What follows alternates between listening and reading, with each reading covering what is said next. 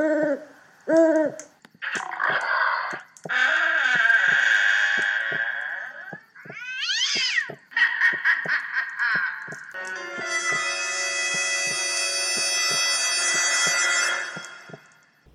to the How to Survive a Horror Movie podcast, where we learn how to survive horror movies and maybe how to survive life.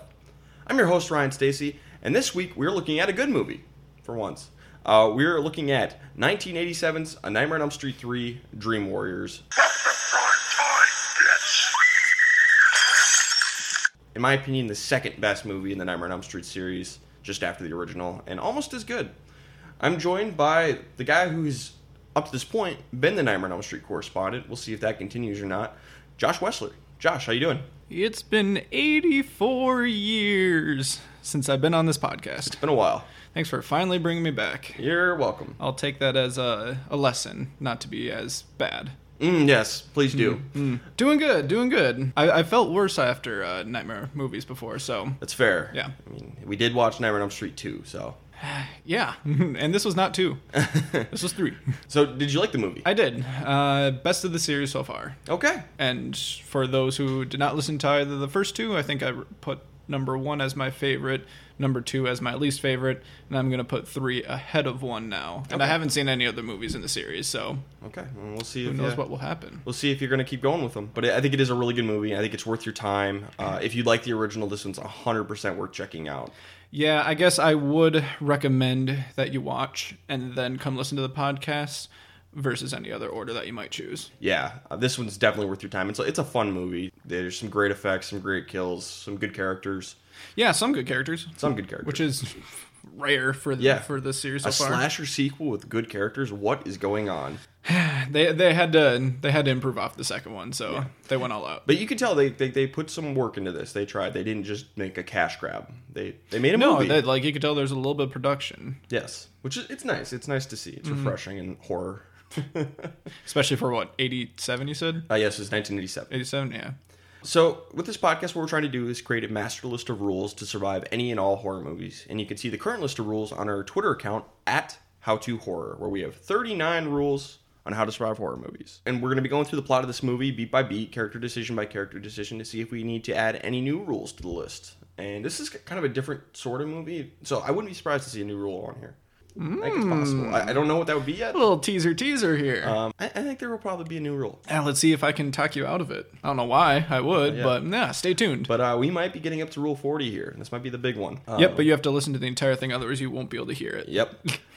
Them's the rules. Them's the rules. We got to follow the rules. So, yes, so we're going to be spoiling the entire plot of this movie. So, like we said, go check this one out.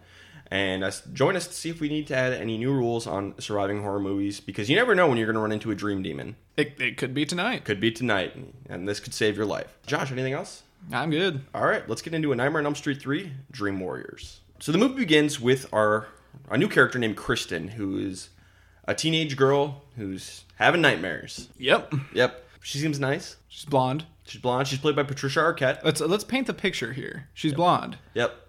White. Yep. Teenage. Yep. Having nightmares. All right. We've got our bases covered. And that's about it. That's about all we had for her. But she is trying to stay awake. She's been having these nightmares. She's making a papier-mâché house. And it's actually of the house from the first 2 movies. The house that both Nancy and Jesse lived in. But she has been blasting music. She's like eating sugar and drinking caffeine. Just trying to do anything to stay awake. Because rule number 1, she's already knows she's in a horror movie. We're open up and we're in the horror movie already. Good for her. She's been having dreams about Freddy. She's aware she doesn't want to sleep because she's scared of what will happen in her dream. Boom. Great. In fact, all of the teenage characters in this movie are already in the horror movie, which is awesome. Yeah, the second that you get put into a mental institution, whatever kind it is or how extreme it is, you might know. Yeah. And I'll get into more of that in just a second once we actually get there. But her mom comes in and shuts down the music, sends her to bed, and Kristen falls asleep, unfortunately. And she's at the Elm Street house, which is now spooky for some reason. Don't really know why, but we're going with it. Yeah. And the jump rope kids are outside singing the Freddy Krueger song, 1, 2, Freddy's coming for you. Good stuff. You're definitely in a horror movie. Yep. Don't go in the house, Kristen. Even if it's hard to recognize. Now, I want to cut people a little bit of slack because it's a little bit unclear. Because sometimes when you're dreaming, you don't really know you're dreaming. Very true. So, this is her reality for her right now. So she finds this little girl who goes into this house. She's like, no, don't go in there. I will come save you and get you out of this house. Also a fair point. Yeah, I agree. That's a very kind thing of her to do. Rule 30, don't be a good Samaritan. And I know you just met her, but no one to cut ties. Yeah, for real. Rule 35. You probably don't have many ties with her, but...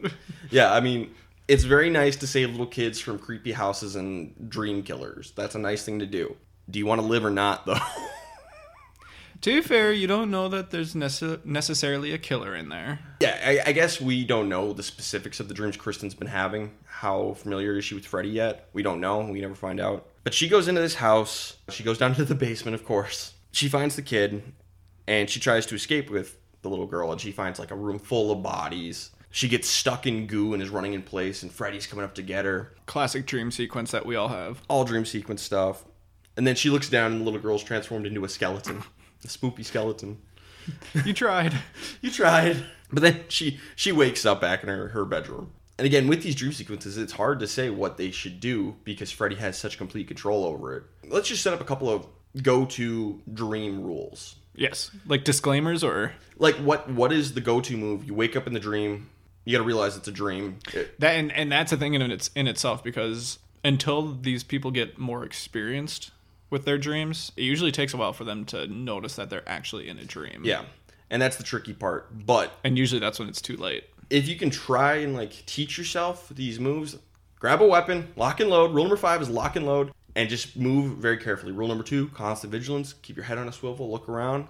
You know, just don't stuff. Stay to confined spaces. Yep. Don't stay, like, on walls. Yep. Don't go in the creepy house. You don't go in a creepy house. Walk yeah, the other go way. Outside. Outside is good. Yeah, outside is good. There's no such thing as a shelter in these movies. Yeah, exactly. Rule number 8 is don't leave your shelter. And when you're in the dream, there isn't a shelter. No. So throw that rule out the window. Go outside. You're safer outside. Because fun fact, I actually had a Freddy dream one time. Oh, God. Yeah. I had a dream I was running around, the house I was at, and Freddy was trying to kill me. Who knows? Maybe Freddy's real. He didn't get me. He threw me off a roof, but I lived. Huh. Then I woke up. So did you become lucid in this dream? No, I didn't. So you didn't realize that it was a dream while you were in it? It didn't occur to me that it was a dream, but I recognized Freddy. I'm like, oh shit, Freddy Krueger's trying to kill me. And it didn't like click that it was a dream. It was just it's like Freddy Krueger in the real world. What's going on? Yeah. It was more like that. I thought I was in the real world with Freddy in the real world. Yep. And so it didn't occur to me. But he did throw me off a roof, but I lived. So very proud of that fact. Good job. I survived Freddy. Sure. This time.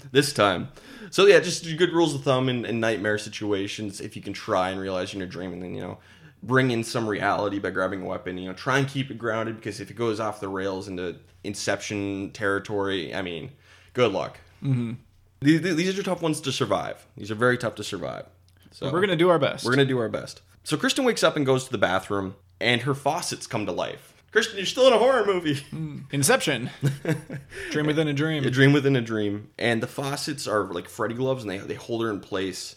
And basically, Freddy is staging this to look like a suicide attempt. So he slits her wrist. Her mom walks in, and it looks like she slit her own wrist. It looked like a suicide attempt. So she's holding a blade. She's holding a blade. It is always kind of weird how things look in the real world compared to what Freddy does. It's a little inconsistent throughout the series on how, Yeah, I wrote something down about that, but we'll get to that. Yeah, and I don't really mind so much because this is such a weird series, but it is interesting to know that there isn't a consistent rule here. And I think that's the toughest thing, is that with these inconsistencies, you have to flex the rules a little bit just to work with each movie individually. Yeah, because Freddy kind of warps reality, and once we're breaking the laws of physics and stuff, I mean, there's only so much we can do here. But yeah, Kristen passes out from blood loss. So we are at Weston Hills mental hospital, kind of an insane asylum. Used to be an insane asylum back in the day. Now it's just more of a medical treatment. Yeah, it's not like you're screwed insane asylum. Yeah. It's we want to help these people. Yeah, hospital. It's medical not your facility. 1950s insane asylum where well, rip you, you're gonna die in here. Yep. It's much more nice than that. There's some good people working here. Mostly nice. But even the ones who aren't nice, they are coming from a good place. Yes. Which we'll talk about. The worst character. But we meet a whole bunch of characters. There are a ton of characters at us. So There's so many. Introduce them. First we meet Dr. Gordon, who's kind of the main protagonist of the movie. Co-protagonist. I think he's got the biggest arc out of Yes, he does. Yes. And he is kind of in charge of this wing of kids. And this whole wing turns out they are kids who are all having nightmares about Freddy. And they all have this shared delusion, they call it. And they're all terrified to go to sleep. Dr. Gordon is running it, and he's taking care of them. And he really cares about all these kids. He's a really good guy. I like Dr. Gordon a lot. Then we have Max, who is an orderly. He works here. He's played by Lawrence Fishburne, Morpheus from The Matrix. Also a very nice guy. Then the other main staff member is Dr. Sims, who is blaming all of this on, like, sex, drugs, and rock and roll, basically. She's like, oh, you guys are all having sex, and you feel guilt about it. That's why you're having these nightmares. And Max, what did Max say? Yeah. Dr. Gordon says, like, yeah, Dr. Sims, it's the sex, drugs, and rock and roll. And Max goes, oh, shit, that's what keeps us alive, man. Amen. I love Max. And then we meet some of the kids. First, we meet Taryn, who is a recovering drug addict. We don't know what drug, but she's got a whole bunch of, like, injection marks on her arm. Track marks, yeah. Yeah. We get Jennifer, who is an aspiring actress, smokes a lot of cigarettes. Philip, who is a sleepwalker, and he also makes marionette puppets in his spare time. And then we meet Kincaid, who's currently in the solitary room. He gets put there a lot. He's kind of loud and rambunctious. Spoiler alert. He bucks the trend. Kincaid is black, and he survives this movie. It's, throwing that. Good for him. Good for him, breaking the stereotype. Kincaid is my favorite character, because he's kind of the comic relief. He's really funny. Mm-hmm. He doesn't give a shit, and is just the best. And he's like a boisterous funny. Yeah, boisterous funny. Like, yeah, he's great. He's definitely my favorite. And they're kind of talking about there's a new grad student coming to work here who's been, like, a superstar in the field of dreams and stuff. And Dr. Gordon's not, like, thrilled about it. He's like, we don't need this new hot shot here. I like that they didn't reveal it right away. Yeah. That's kind of cool way to do it. Yeah, it was a nice setup. Anybody who's working at a mental hospital with, parent, and we see over the course of the movie, sometimes these patients have violent outbursts, especially Kincaid, but it's, Kristen too. Mm-hmm. You're all in a horror movie. All of you. Every time that you go to work. Yep. So there's really no excuses for any of these characters that we've met so far. Mm-hmm. Like, the only character who doesn't know they're in a horror movie from this point is Donald, Nancy's father. Mm-hmm. And he doesn't show up till the end. So Kristen gets brought in, and she's having a meltdown because she's refusing to be sedated. Good for her. Yeah. Yep. That's totally fair. And so she gets violent. She's fighting the orderlies. She kicks Neil. She slices open Max's arm. Rule number 5, lock and load. She grabs a scalpel and uses it. These people, they have the best intentions, but if they have her way, she's going to die. Yeah, if they're going to try to bring you face to face with the person that's trying to kill you, they're just as dangerous as him. Yeah, great intentioned people can do a lot of harm. I love Kristen for fighting back like this. It's great. But Nancy Thompson, the OG survivor for the first movie, the winner of the Randy Meeks Merit Badge from Nightmare on Elm Street 1, is back. Heck yeah. And she is the grad student. And she comes in, Kristen's muttering the Freddy Krueger rhyme to herself, and Nancy knows the lyrics as well, and, like, kind of calms her down, gets the scalpel out of her hand, basically gives her a hug. It's all going to be okay kind of thing. It's a really great moment. And it's a nice reintroduction to Nancy. Mm-hmm. So we get Dr. Gordon and Nancy talking. We kind of get the backstory on all these kids. They all see this boogeyman they're talking about. And they talk about this one kid that died like a month previously who cut off his own eyelids to stay awake. That's intense. Yep. Wow. I don't even know what to say about that. I mean, you could still fall asleep with your eyes open, can't you? I don't know, man. I'm trying to, like, think of it just like I can't, like that's gonna mess also you your up. eyes are gonna just get dried out. So yeah, that's a problem in itself. That's not the solution we want here, folks. Yes. We find a different way, because even if you survive this by cutting off your eyes open, you're not gonna live that long. You're gonna go completely insane. Yeah. So don't cut your eyelids off, folks. We're trying for living in the long term here. Yeah. When we're done, when we're all said and done, we want to have a life worth living. Yeah. Yes. That's very key. That is good to know, not just for this movie, but for all any movie. So there's like a point where it's like, okay, that's too far, not worth it anymore. Yeah. Cutting off your eyelids, I think, is one of those. Like, you know what? Gonna call it. Guess I'll die. So she accidentally drops her purse. And Neil sees she's taking a drug called Hypnosil, which will be important over the series. This will come back again. Oh, okay. Key component of this series, which I really like. But basically, it's a dream suppressant. So Nancy has been taking it ever since Freddy, and so she doesn't dream. That's how she's still alive. So this is the solution. Hypnosil. Yeah. Everybody take Hypnosil. I was going to say, we could just... you could skip this entire movie. Basically, just like, hey, even if, like, you don't know the side effects of this drug, I'm not dead. Unfortunately, the problem she's going to run into is nobody else is going to get on board with this because we're going to find out this is a very experimental drug. It hasn't been approved by the FDA or anything. The one thing that I have an issue with is that they don't really go into how she got it. Mm-hmm. If it's experimental, not approved or anything. Maybe she worked on it. Maybe she did, but if you can get people to consent to it and sign up for it to be the testers for it, that should be all that's needed. I know there's other stuff that goes into it, but that should be, you walk in, that's step number one. Yeah. That is the first thing that you do. Yeah.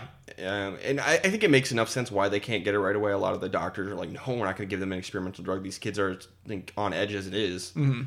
I think it makes enough sense. But as soon as these kids are 18, they need to get their hands on this. Yeah, and I guess I'm more faulting Nancy than anyone to make more of a push for it. Yeah, and that's fair. I guess they probably figured, like, well, if she pushes too hard and gets her way, the movie's over. Well, that's very true. Yep. We're not working in the confines of Yes. trying to get the movie to be there. Yeah, we're trying to survive this movie. We're trying to stop the movie. So, yeah, I guess Nancy does give up a little too easily on it. So, Rule 17 is never give up. The next thing you try might work. She gives up a little too bit easily on the Hypnocil front. Dr. Gordon notices a creepy nun watching him. Just setting that up, but she vanishes. There's that. So Max gives Nancy the tour of the place. It's established Philip and Kincaid are roommates. Then we meet another character named Joey. And Joey has been so traumatized by this that he doesn't speak anymore. He can't or won't. It's a little unclear. But he doesn't talk.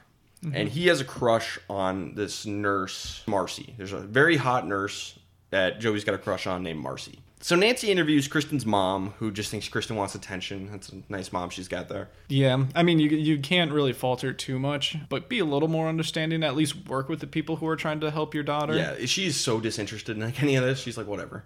I mean, I think she's very disinterested in having a child. Yeah, I get that vibe too.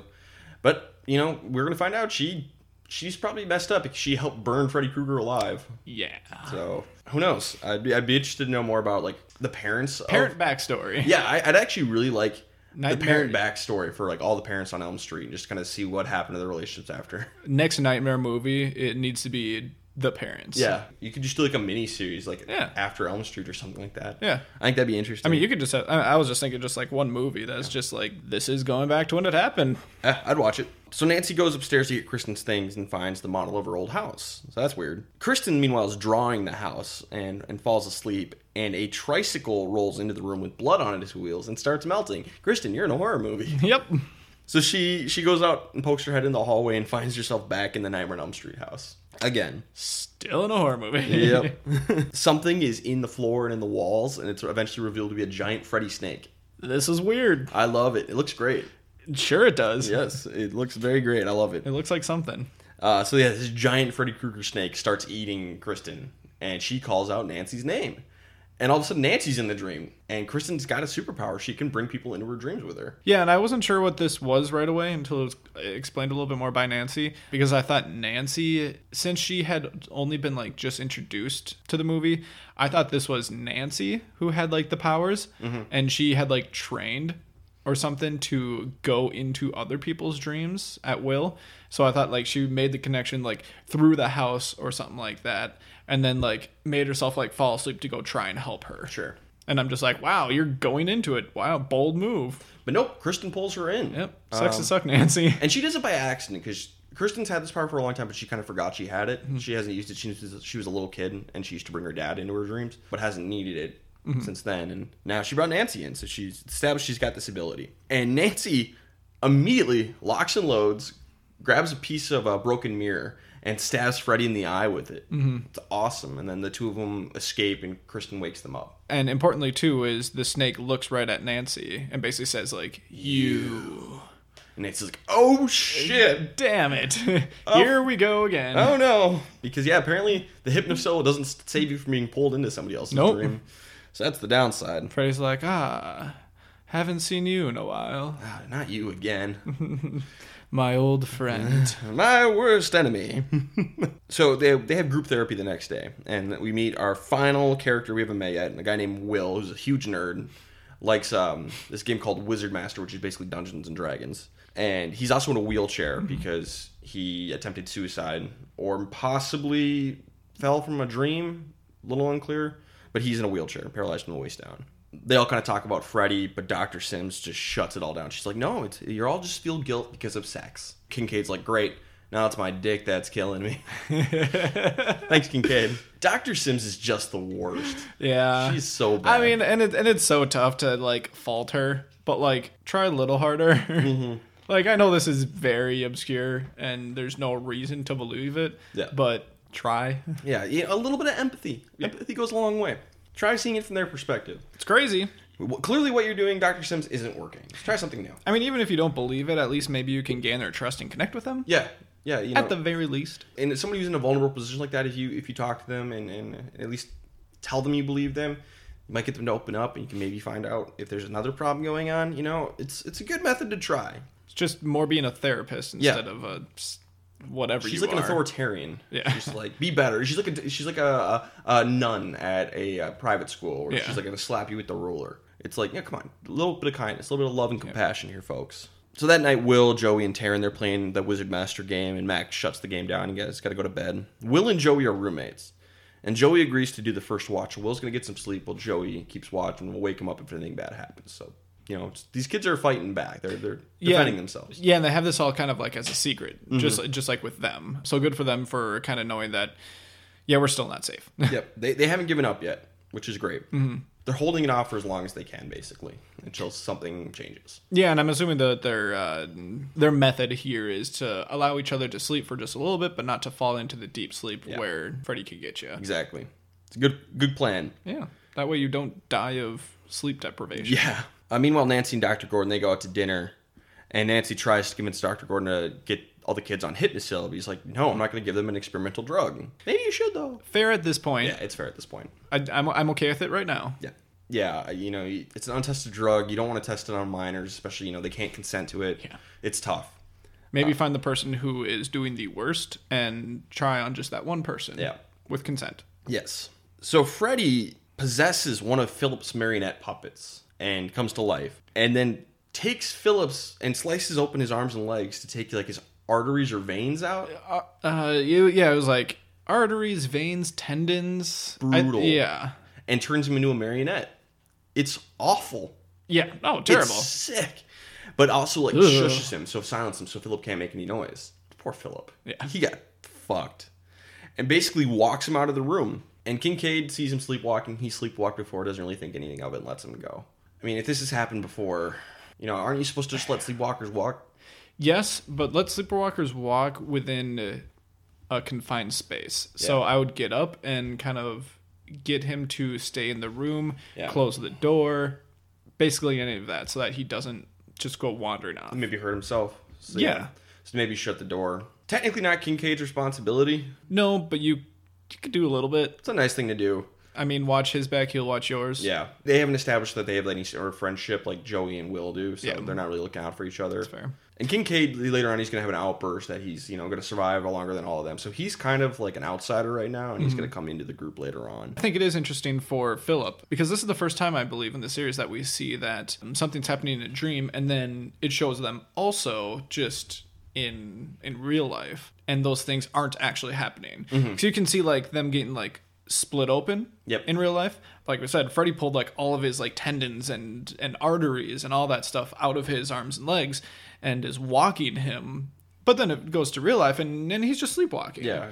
And I think it's just a different change of pace, just because it's like, how much is actually real in the dream world? Exactly. So he walks him down the hallway, and this nurse isn't paying attention. The on-duty nurse doesn't see it happen. Rule number 2, constant vigilance, nurse. Also, do your job. Rule number 3, do your damn job. Pay attention. If you're the night watch person, you gotta, especially in a mental hospital, you gotta pay attention. Biggest ones: mental hospitals and security roles. Yeah. Tisk. Somehow he walks Philip through a locked door. And this is where, like, this is all kind of confusing me. Is like, what's real in dream is not actually real in real life, but then at the same time he goes through doors and Freddy's basically bleeding in reality. Sure. That's the only thing that makes any sense. But yet, like, there's still nothing that's coming out of him. Yeah. Like his arms and legs. I don't know. It's a little bit of Calvin Ball here. Like, there's no rules. We're making up as we go along almost. So Joey sees Philip at the top of the tower of the building. Mm-hmm. Joey wakes everybody else up. Really thrilling sequence, I gotta say. Joey's running down the hall. He grabs, because he can't talk, he grabs like a lunch tray and just smash it against doors, waking everybody up to try and do something. They're all screaming at him to, don't jump, but, he's not trying to jump. He's being dangled by Freddy. Yeah, and I mean, so at the same time, even though they're all yelling at him, like, one person doesn't go and try to help him. But if they're locked in and they can't get through this invisible door. Oh, true, yeah. Like, they're locked in this area, and Freddy isn't using magic to get them through. Yep. So he ends up cutting the veins, and Philip falls to his death. Rip. Philip, I have absolutely nothing. I got nothing for you. He was fucked. And that's the thing with all these kids is they are so screwed because they're in this mental hospital where they have no freedom. They can't run. They can't hide. They don't know what they're up against. Freddy's like all powerful basically, and nobody's helping them. They're completely at Freddy's will. Yeah, they are screwed. He can take them all out anytime he wants, and he's just taking his sweet time. Oh yeah, this could have been over a long time ago. Yeah, but Freddy likes to enjoy himself, and poor Philip, nothing he could do. Absolutely nothing. Yep. Rip. So don't mess with Freddy Krueger is what we're saying here, folks. Yep. So the next day they have group therapy, and Kristen brings up Freddy, and Dr. Sims just shuts this all down. She's like, all right, we're going to lock you all in your rooms from now on. We're going to sedate everyone at night. This seems like a great idea. Yeah, why not? And Kincaid freaks out and just tries to cause a fight, and he ends up getting put in the quiet room overnight. Yeah, don't sedate everyone. Don't force them to confront with their nightmares. But that's exactly what she wants to do. She's like, they got to deal with this.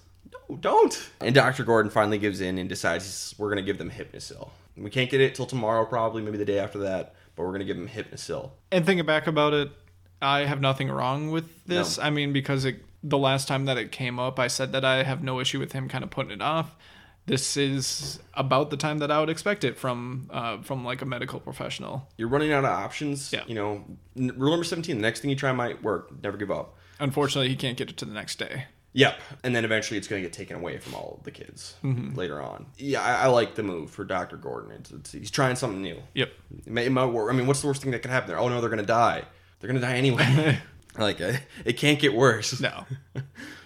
So Jennifer is watching TV. She's doing research. She wants to be an actress, so she's watching, stuff. She's also trying to stay awake.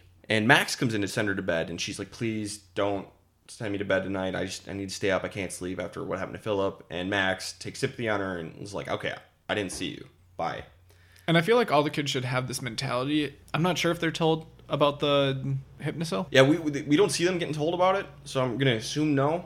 Because that'd be, I mean, if they do know, like, they should all just be like, nope, I'm going to try to stay up tonight. Like, try the best that you can to one more day. Stay the night. Like, you just have to make it one more night. Yep, exactly. But if they don't know, it's just, they're trying to stay up anyway. And Jennifer is burning herself with cigarettes to try and stay awake. Yeah. It's intense. And she's done it before. Yep.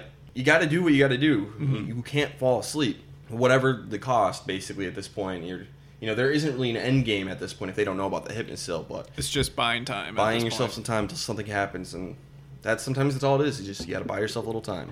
The next thing you try might work. Yeah. We cut to this douchebag orderly who we never really see again, but he offers Taryn, like, hey, want to get high?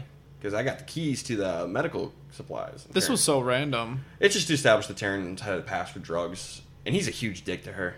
Oh, yeah, he's awful. But I mean, like, when you're associated with people like that or with drugs or something like that, I feel like that's not uncommon. Yeah.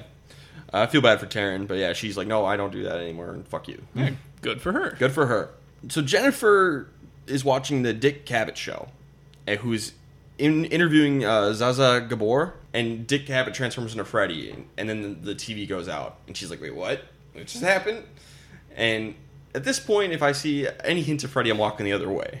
And she decides to go close to the TV. And it's hard to know. Yeah. It's hard to know if she can tell that it's actually him. Yeah, it's not the best quality TV. It's not and she's not right next to it. Yeah, she's a fair distance away. But she decides to go up close to it. I think, it might be a tough ask. It's a little hard to say, but I say rule number 11, get out. Get out! Get out of this room. Don't know how much good that she's going to do because she's actually dreaming right now. Yes, because I think the first move is to burn yourself with a cigarette again. Yes. But if you're in a dream, you probably don't really realize that, so you don't really think about doing something like that. So yes, I say that get out's probably the first thing if you see that it was something weird with the TV, like seeing Freddy's face. If you think the TV's just kind of like going in and out, it's hard to falter. Yeah, and especially because they are all sleep deprived. Yeah. They're not thinking straight. And so I don't want to judge them too harshly because of the horrible situation they're in, but technically we have to falter. If we want a perfect playthrough, get out. But who knows if that would have saved her. Yeah. It's hard Who knows? to say. Maybe that was Freddy's plan, was to get her to leave the room. And then the real situation that he wants her to be in is out there. But she goes with the TV, and Freddy picks her up with, like, robot hands that come out of the sides of the TV and says the greatest line in the history of this series, "Welcome to prime time, bitch!" And she shoves her face through the TV. Amazing. And rip. Rip. Amazing scene. Yeah, it was pretty good. I mean, I will say this was the most unexpected death. I mean, like, I kind of knew that she was going to die here. Yep. I didn't know that this was going to be how she died. Yep. No one I figured that. his, like, hand would come out of the TV and just, like, at worst, just maybe, like, get her in the face or something, because she was about eye level with it. Yeah, from here on out, especially in the next movie, the kills ramp up to, like, 11 Oh, nice. on Insanity. They get weird. There's some weird ones in the next one. Okay, So, cool. If that intrigues you at all. Mildly. I would say 4 and 5 have the weirdest deaths. It's just like, okay, sure, we're going with this. Sure. 4 and 5 are the weirdest ones, I think. 6 a little bit too. Good stuff. So Jennifer's dead, and the only thing I'd say for her, maybe get out. That's a bit of a stretch. Honestly, she really didn't do anything wrong. No, I mean, she was trying her best. Like, Yeah. just to... She was the trying. last thing you might try could work. Like... Yeah. I gave Philip like 100% did nothing wrong. I give her like a 99. 95, 99. Yeah, I give her a 99. Like, I'll dock her 1 point Yeah. out of 100, basically. Like, these poor kids. These poor kids. She had almost no chance. Yeah. And so Max finds her body, and he's going to feel like shit. He's going to blame himself. He's like, oh, no, I should have put her to bed and she wouldn't die. But Max, that's not your fault, Max, man. it would have happened no matter what. Yeah, poor Max. So we go to the funeral, and this creepy nun that we saw earlier, who is named Mary Helena, she talks to Dr. Gordon. Basically, it's like, you need to put the unquiet spirit to rest. Okay, I mean, that's very vague. Sure, lady. All right, bye. And I think he's kind of just assuming that it's like whatever is causing these problems needs to be put to rest. But Yeah. that's about as far as you can go with logic at that point. Yeah, because he doesn't know anything about Freddy at this point. No. So, wrong person to go to. Maybe you should have gone to talk to Nancy, who might be like, oh, okay, I know what that means. And after she showed up, and this was the second time that he'd seen her, I started to get the feeling that I'm like, oh, is this going to be something like really weird? Like, this is Neil's dream all along? Oh. That would be cool. But Yeah. not the case. It is weird, though, but that's not what it is. I got that feeling. Yeah. though. So Neil and Nancy have dinner, and Neil is at his wit's end. He doesn't know what to do anymore. He has no answers. And Nancy's like, all right, I think you're ready for the truth.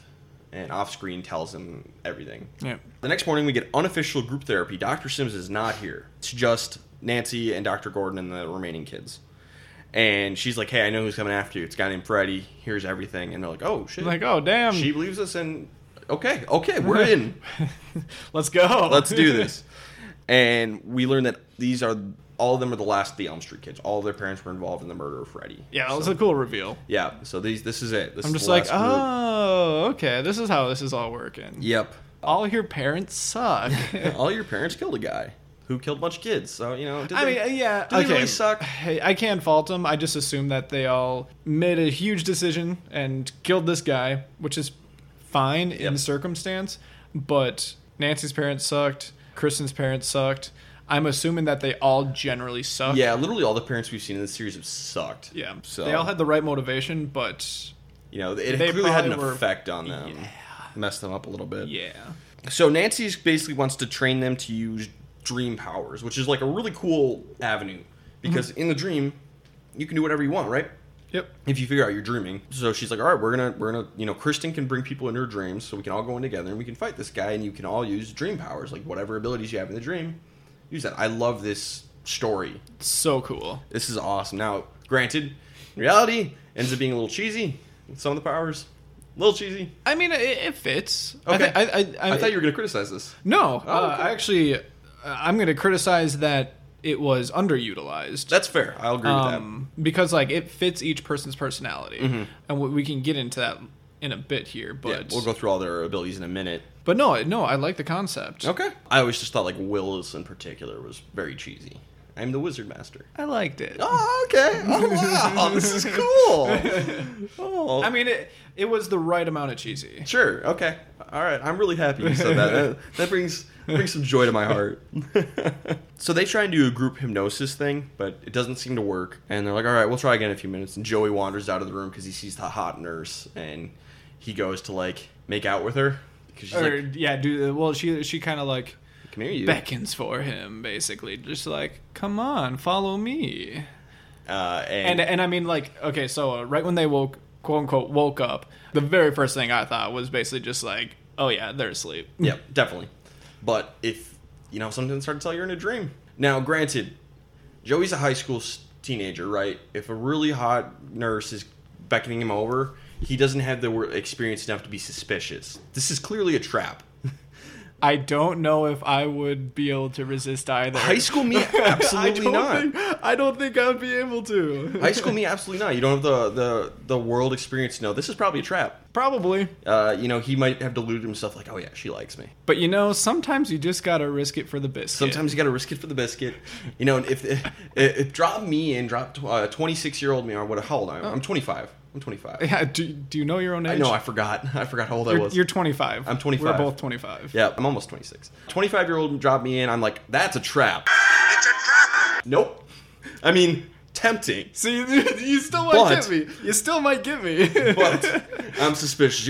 I'm gonna think you're trying to mug me, aren't you? You're gonna lure me into this room, and there's a guy waiting for me who's gonna knock me out and steal my wallet. That's what's gonna happen. See, now that would make sense, but he's had this previous relationship with her. Yeah. Not like actual relationship, Yeah. but like he's had passing like comments, Yeah. basically. So it's like, drop me in. She still might get me. Yeah, I don't blame Joey too much for this. Temptress woman. Especially considering he's like a 17-year-old kid. Yeah. What do you expect? So they're making out, getting a little steamy. And No. They're not making out yet. Well, I mean, they end up making out. She's undressing. He ends up undressing. She tells him to undress her. Yep. Zips it down. Pulls it off Yep. slowly. Very, very we get sultry. the grand reveal. Yes. But they end up making out on this bed, and eventually it's revealed to be Freddy, which is terrible. And he ties Joey to the bed with tongues, magic tongues, and Joey's trapped. And then he hangs him above. I mean, I have a brand new fetish now. I didn't know I needed, but it dangles him above a pit of fire. So Joey's now being held hostage by Freddy, not dead. So, still worth it? Probably not. I don't know. Because the reveal is you were making out with Freddy all along. Yeah, but what's on the outside is what counts in this world.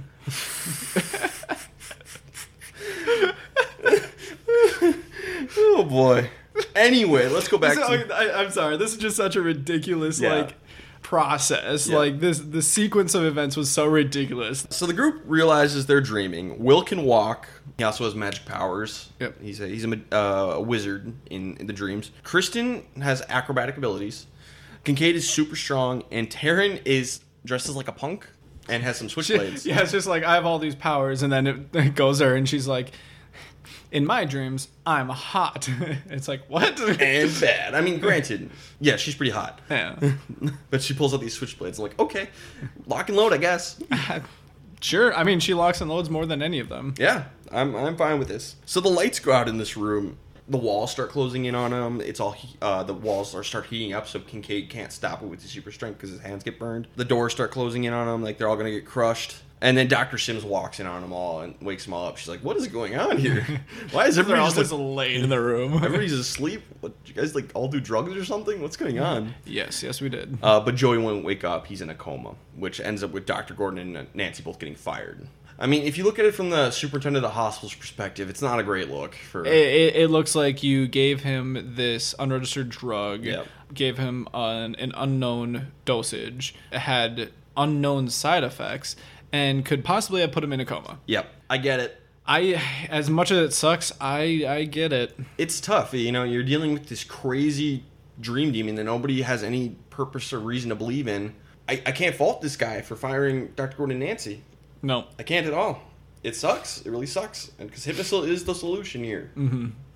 It just doesn't look like it. So Dr. Gordon walks out to his car, he's getting all his stuff out, and he sees the nun, Mary Helena, watching from the tower. And he goes up there.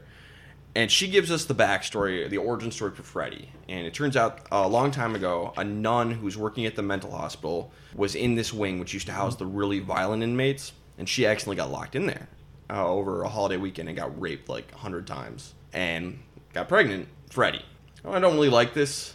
The implication that, if you get raped by a maniac, your kid's going to be a maniac. Like, okay, not That's. I mean, I you're don't really also like that. having a man be killing people in dreams, so I mean, like, I get what it's they're a going stretch. for. I don't think it's aged very well. This particular element of the story has aged that well. I mean, it depends how you look at it. I mean, if you look at it as trying to connect it as like maniac raping, making another maniac, Yeah, but- that part doesn't age well. No. But I think that's just because you subconsciously just want to connect it that way. Yeah. If you look at it more as this sequence of events happened to a nun or whatever, it maybe they're looking for more of like a spiritual thing. Yeah, and this is definitely a very spiritually themed movie. There's a lot of like religious aspects, a very, very almost Christian movie in some elements, and that comes from some. Wes Craven, who grew up in a very religious background, so he puts elements like that. And he helped write the story for this movie, so definitely see where that's coming from.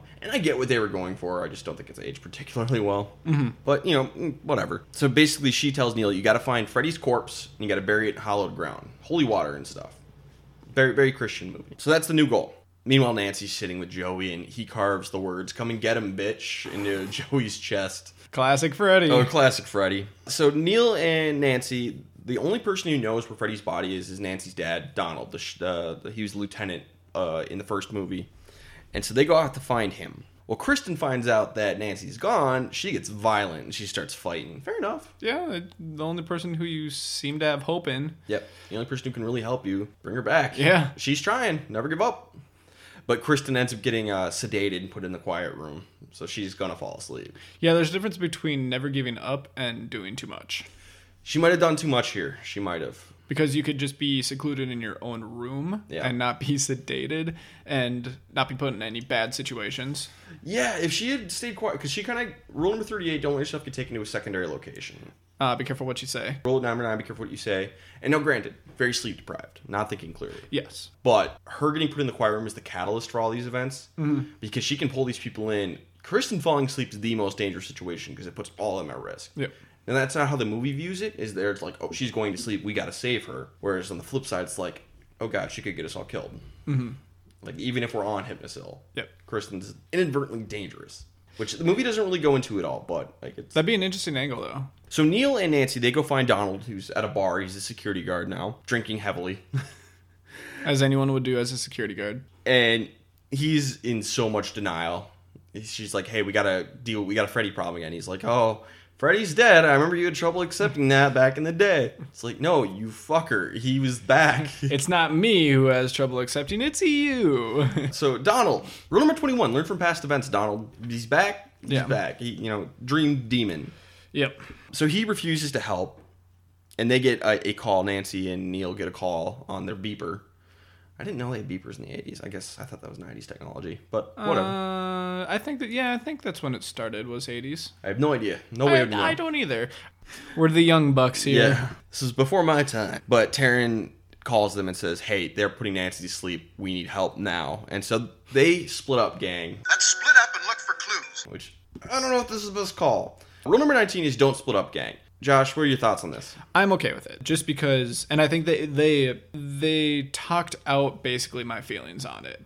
Is they had a conversation between the two of them saying, we need to go to the hospital and help these people out. Okay, but if we don't go and bury Freddy, it's not going to matter in the end. Yeah.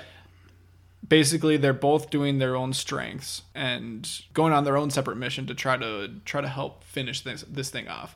Nancy has to go to the hospital to try to help out in dreams to try just basically delay the inevitable as long as possible. Whereas Neil has to go and try to find Freddy's body and bury it. And I think that's okay for him to do because he's not much help in dreams. And I think it's more the opposite. I think Nancy should go with Neil. And they should all just go bury the body because that's how you beat this. Maybe let Kristen go. And, because you have to get Freddy buried in hollow ground. Otherwise, if you guys fail, you all fail. I honestly think it might have been a mistake for Nancy to go back and go into the dream because Nancy's going to die because of that. That's fair. And I guess it depends on where you see her priorities. Sure. That's been talked about before on the podcast, where if your priorities are not in your own survival, then exactly. you can bend the rules a little bit. And that's definitely the case for Nancy. Now, if you're looking at just your own survival, like you want to survive this, screw everyone else, cut ties with everyone else, which is the right move. Yep. You don't know these people. Yes, you can relate to them very well because they're basically you. your move is to try to get your dad to go. Yeah. So yeah, the question is priority, and what we're trying to do is here's how you survive the horror movie. That's our goal. Yep. So I totally understand why Nancy does what she does. She's a well-written character. Her motivations make sense. I get it. It's a bad move for her survival because Nancy will die because of this. And to be fair, I don't know how much faster they would have been able to find Fred and bury him. Sure. But yeah. Another hand couldn't help in that fight against Skeleton Freddy. Probably not. Odds are probably not. Yeah. But yeah, they probably didn't need to dig as big of a hole. Sure. Who knows? We're playing real loose here. Yeah. But, it's something to consider. I do think this is the wrong move for Nancy, and just in terms of pure survival. Yep. Abandon these kids, maybe. It's a dick move, but you're not fully abandoning them. You still have their interests in mind. You have long-term safety in mind instead of just the short-term, like, I can help. Who knows how much you can help? Yeah. A little bit. That's it. But they do split up. And Neil goes back to Donald and grabs him and is like, you're going to fucking help me right now. It's like, okay. Just kind of like picks him up, throws him against the wall. It's like, we're going. Mm-hmm. We're going to save these kids. Kristen's walking in circles around this room, trying not to fall asleep, so good for her. She's not giving in. You're sedated, but it's not gonna last long. But, every second counts. Yep.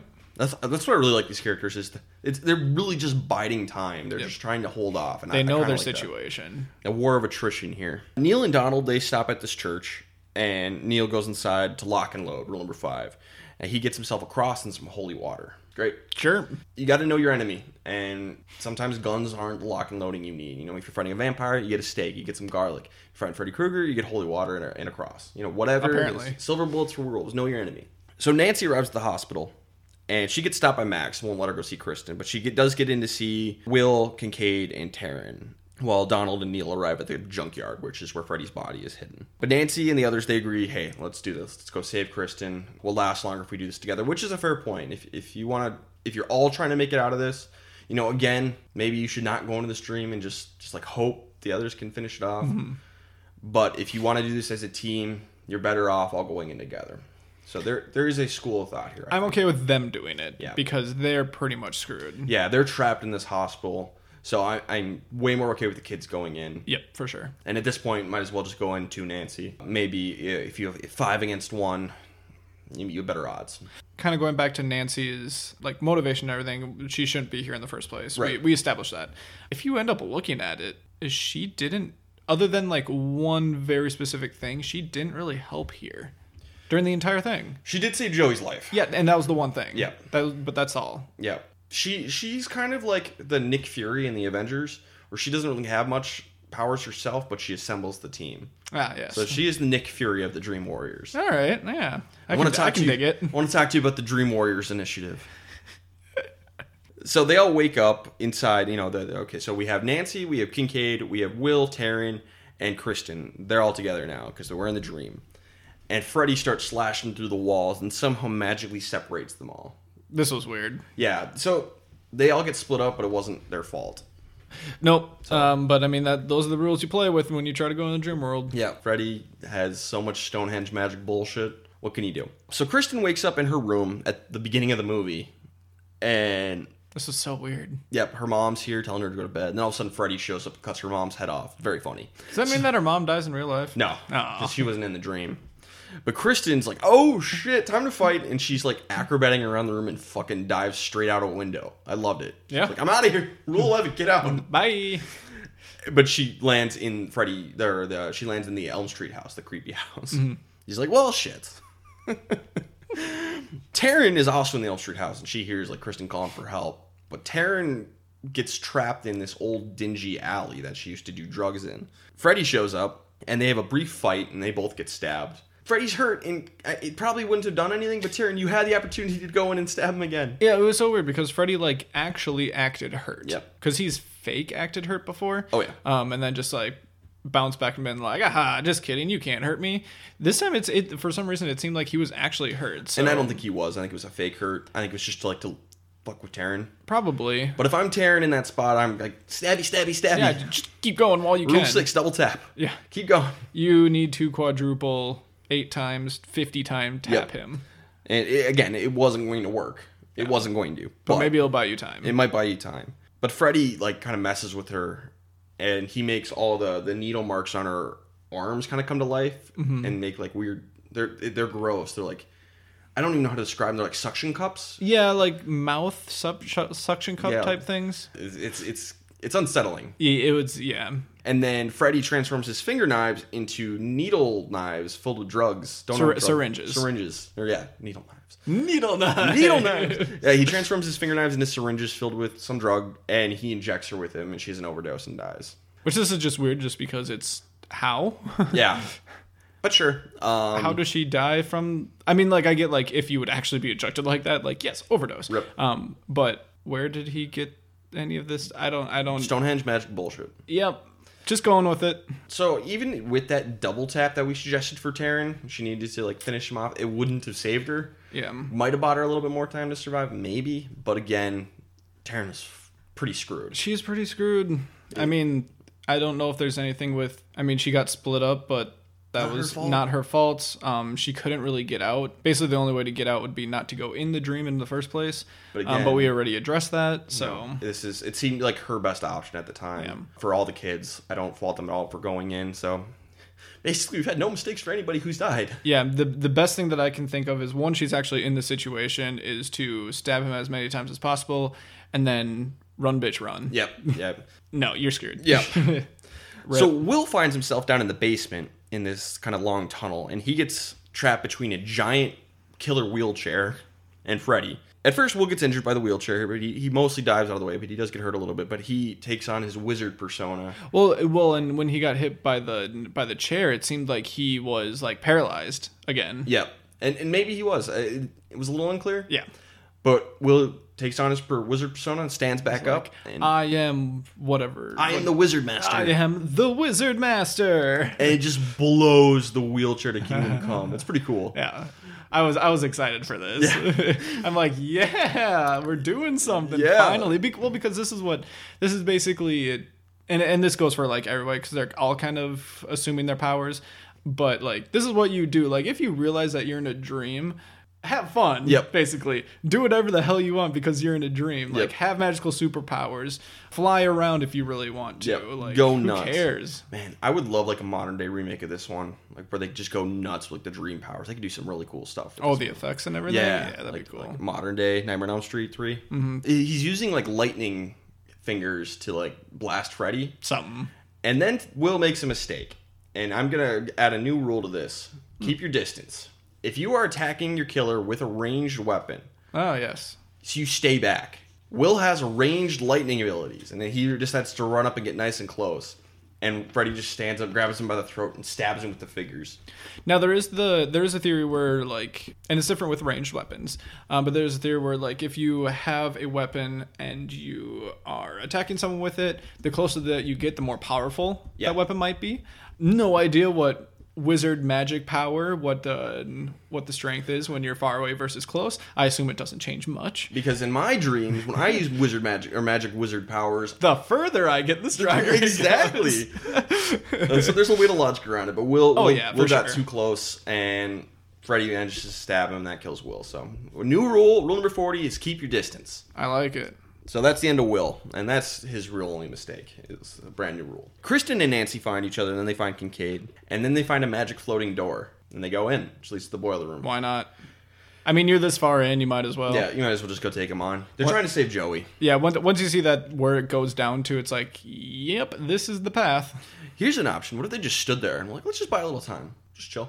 I'm sure. Honestly, that's not a terrible strategy. Now, I'm sure if they did that, Freddy would open like a trap door underneath him. They'd all fall in anyway. But it's something to consider. Yeah, you might buy a couple minutes. Yep, every second counts. Neil and Donald arrive at the place, this clearing in this junkyard, and Freddy's body's in the trunk of this Cadillac, and with these big fins on the back. It's a pretty cool car. And Donald's like, I'm just gonna leave, but Neil takes the keys, and he can't leave.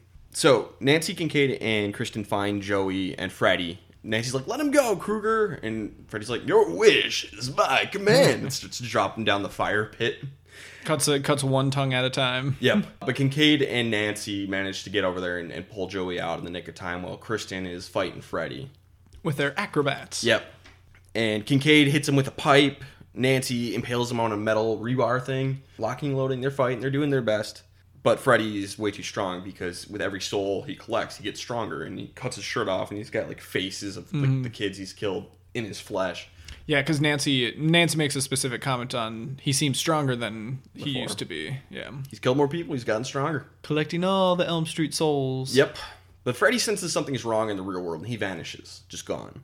And then in the real world, in the junkyard, Yeah. the highlight of the movie, Donald hears something, and all the cars start starting up. All these cars are dead. It's a junkyard, but they all start starting up. And Freddy's bones stand up, come to life in like stop motion effects. It's amazing. It looks like Jason the Argonauts kind of stuff. Sure. It's just fantastic. And Neil and Donald have to fight Freddy Skeleton. Did you have thoughts on this, Josh? I had many thoughts, but I have no idea what those thoughts were, honestly. I was just watching, I'm like, why? Why is it a skeleton?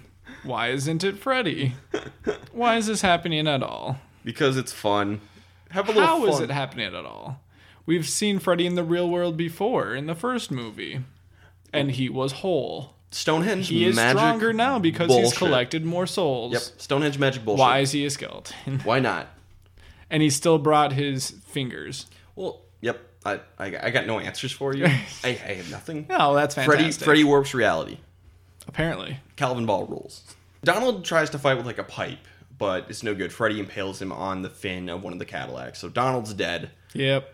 I guess the question for Donald probably is he honestly probably shouldn't have gone to the junkyard in the first place. You know, I know Neil kind of made him, but he probably shouldn't have gone. He should punch Neil in the face and just be like, no, I'm not helping. Yeah, you have to look at it as, is he in danger? Because it seems like he's not. Yeah. But that doesn't mean that once Freddy is done with the kids that he won't come for any remaining adults. Yeah. So he might not be in danger now, but I think that he doesn't really have much choice. I'm okay with him being at the junkyard Sure. to try to end all this. The only thing I have for him basically is learn from past events, maybe. Yeah. When you burned him. Yeah, I don't really know what to say for Donald. The only thing is, You could have buried him faster. I think he should have realized he was in a horror movie sooner. Like, Yeah. it's kind of like a last minute thing. I mean, you should always be in a horror movie. Yeah. So I don't know. Either he shouldn't have gone with, or he should have just been better prepared because he just didn't want to be there. I don't know. I mean, because he was just tagging along, basically. And Yeah. at that point, you're just an extra body looking to be killed. Yeah, I guess for him, don't be a good Samaritan. If anything, maybe like Maybe. I think that's probably the closest thing we A have. little bit of a stretch, but sorry, Dad. Rip Whatever your name was. Donald. Donald. And then Freddy knocks Neil out with a shovel. Now this is a mistake on Freddy's part. Huge mistake. He needed to double tap. No half measures. Which is so weird because he never takes half measures. Yeah, I mean he likes to toy with his victims, but rule number 29 is no half measures. No more half measures, Walter. And he needs to kill Neil here. Neil Yeah. has to die. And he fails completely. This is the biggest mistake of the movie. Oh, absolutely. I think this is the biggest... Wow, I didn't even realize it until just this moment. Like, this is the big mistake of the movie until... There's one other one at the very end that we can talk about. Mm-hmm. But this is really bad for Freddy. Because if he'd killed Neil here, Freddy wins. It's over. Mm-hmm. Everyone else dies. Yep. Nancy's group, they enter this hall of mirrors, and they have Joey with them now. And Freddy appears in all the mirrors and attacks them and drags drags Nancy, Kristen, and Kincaid off into these mirrors. And Joey finally finds his power, and he shouts, and he's got like a sonic voice which shatters all the mirrors and saves everybody. Pretty cool. Yeah. At this point, this is so stupid.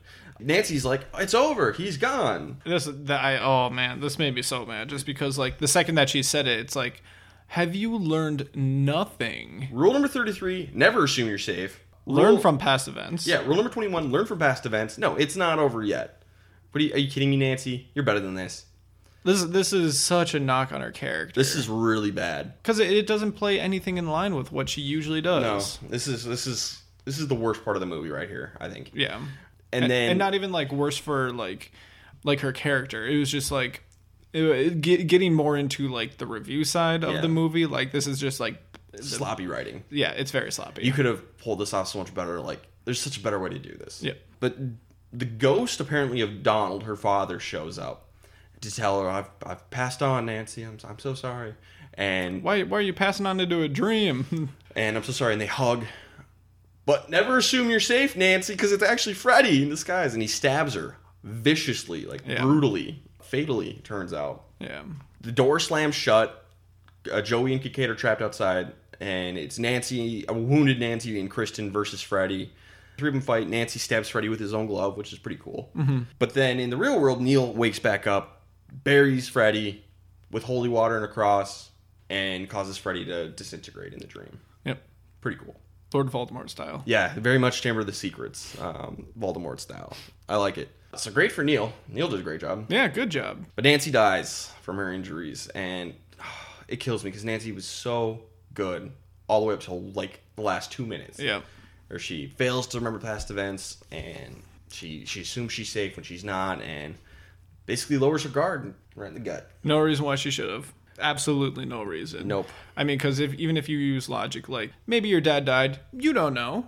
Yep. You don't know what's happening up there. But even if he did die and pass on to the other side, as he said, what is he doing in a dream? Yep. Stonehenge magic bullshit. I mean, a lot of other stuff doesn't make sense. I get that. So, like, you can throw logic out the window and be like, oh, yeah, dream is the other side or whatever. In terms of structure of Dream World and all this stuff, there's a lot that doesn't make a lot of sense.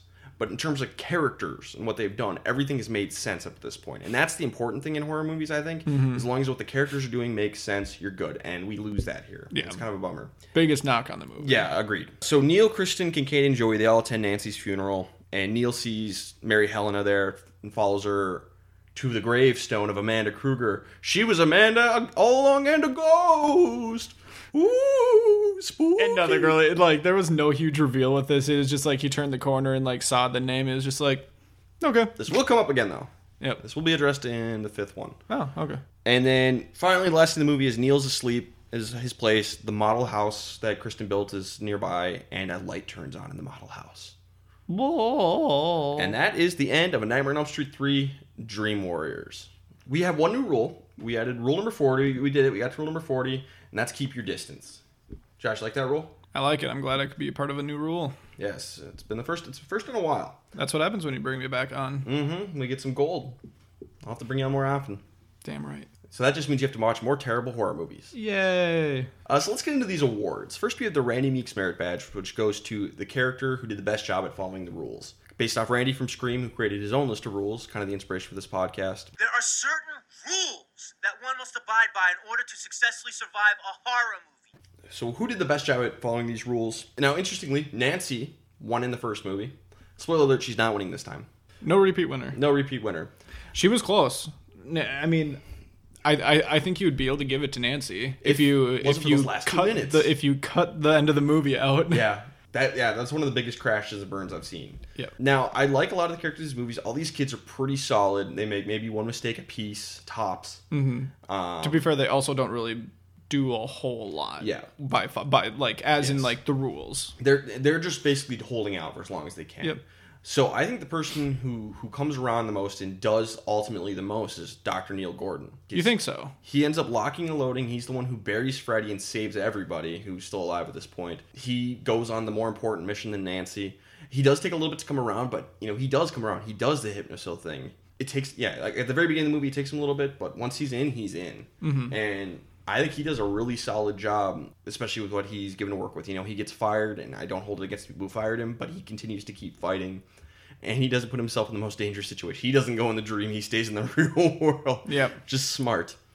So he does go in the dream once. Yes. But that was more experimental than anything. That was to test everything out. I think he is really, really solid. Yeah, I mean, I was thinking he was right on par with like all the kids, and that's where I was having trouble thinking of who might actually end up being the best. But after you laid out all those different rules, I could get on board with Dr. Neil. And he lives. That helps too. And he lives. That helps. I mean, because I was gonna toss out like just like people like, I don't know, basically any of the surviving kids. Well, Joey's captured for a big chunk of the movie, so we can't give it to him. Kristen's really good too. Kristen is I was saying Kristen and Kincaid were both fairly good. Kincaid didn't really do much. But Kincaid didn't do a whole lot, but they were both solid. Yeah. I just think Neil did more. And you're right. I think you're right. So Dr. Neil Gordon is the winner of the Randy Meeks Merit Badge. Yay! So now we go into the Night of the Living Pleb Award, which goes to the character who did the worst job at following the rules. And this is based off Barbara from Night of the Living Dead, the worst character of all time. They're coming to get you, Barbara. Stop it! You're ignorant. They're coming for you, Barbara. I think there's really two options here. Unfortunately, one of them is Nancy, because she tanks so hard in those last 2 minutes with assuming she's safe, lowering her guard, forgetting past events that yeah, Freddy can come back. She's done this before, and she like forgets all of that and gets killed for it. The thing that's saving her is the first 98% of the movie. She's incredible. She's she's not just like fine. Yep. She's very, very, very good. Yes. The entire movie up till the end. Yeah, it's basically one mistake, just direct everything for her, but she's so good for the first chunk. Mm-hmm. The other person I want to throw out there is Freddy Krueger. Oh, all right. Yeah, because in my opinion, he makes the biggest single mistake of the movie, and that is not killing Dr. Neil Gordon when he has the chance. He has the chance to double tap. Neil's unconscious. He can finish this off. No half measures. Had he done that, Freddy wins. Everyone else dies. Mm-hmm. He fails to do it. Freddy gets killed or whatever. Quote unquote. I'm assuming he doesn't die. There's more Nightmare on Elm Street movies. Shocker. Which we didn't even go over that in the podcast. Like what Freddy did wrong at the end. Well, we usually don't with the killers, but again, this is ultimately what Freddy did wrong. It's like he likes to toy with them, and that's fine. But when somebody is close to defeating you, you just have to finish them off. Take your shot, double tap, all that jazz. So I leave it kind of to you, Josh. What do you think? Who did the worst job at following the rules? On another note, Freddy's also a menace. Shocker. Rule number 4: don't be a menace. So just to make sure, there's no options with anyone else because you can't with most of the kids. You can't. Yep. And then the only other ones would be like the dad, essentially. Yeah, and he just and he's just nothingness. Basically. Yeah, he's just kind of there. Yeah. Between the two, let's see. I think with how much positive, I mean, okay, so if you look at the other award, the good award, Randy Meeks Merit Badge, you could almost nominate Nancy for it, but we're neutralizing it with how bad it was at the end. Mm-hmm. When you're looking at Night of the Living Pleb Award, I think you can do the same, and what you want to nominate her for it, I think you can neutralize it with how much good she did. She does save a lot of lives with her work. Yep. She made some bad decisions, Yep. And they ended up getting her killed, and who knows what could have happened if she didn't make those decisions. Yep. She still very well could have died by not making any of those other decisions, so it's hard to know. But I think in all, I would be okay with Freddy Krueger.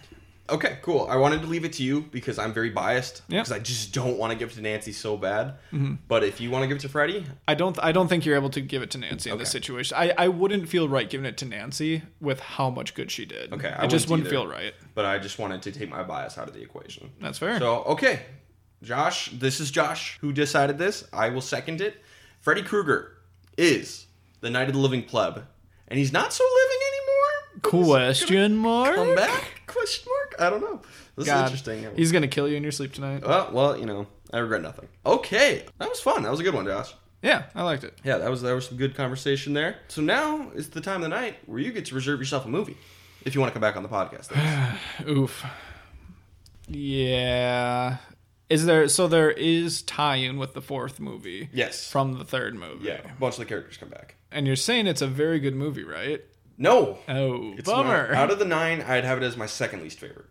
Next to 5. I think 5 is worse. Oh, no. Yeah, I think 4 and 5 are the two worst ones. It's worse than number 2, huh? I think those 3 are the bottom tier. Okay. 2, 4, and 5 are all the bottom tier.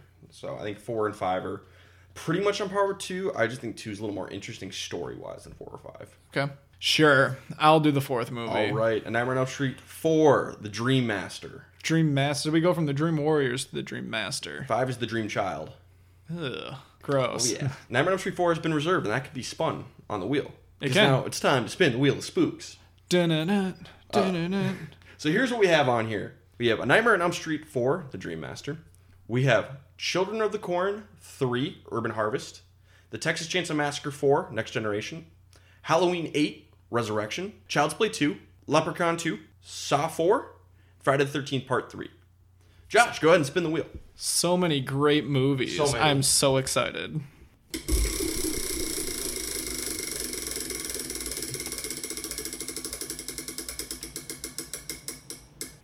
All right. Children of the Corn 3, Urban Harvest. That'll be Derek coming back on the podcast for that one. I'm sure he's pumped. You gonna harvest some children? Ugh. Maybe. Maybe. Okay, well, thanks for doing that to me. You're welcome. I appreciate you, Josh. You did this to me. Yes. So you can follow us on Twitter at HowToHorror and on Instagram at HowToSurvive a Horror Movie. Josh, any social media you want to plug? Sure. You can follow me on Twitter or Instagram at jwessler. That's at JWEHSELER. I have stuff on there, I guess. Yeah, I guess. It's a hard sell. All right. Well, Josh, thanks for coming on here. I appreciate you doing this. Thanks for having me. All right. Well, this has been the How to Survive a Horror Movie podcast. Stay safe out there.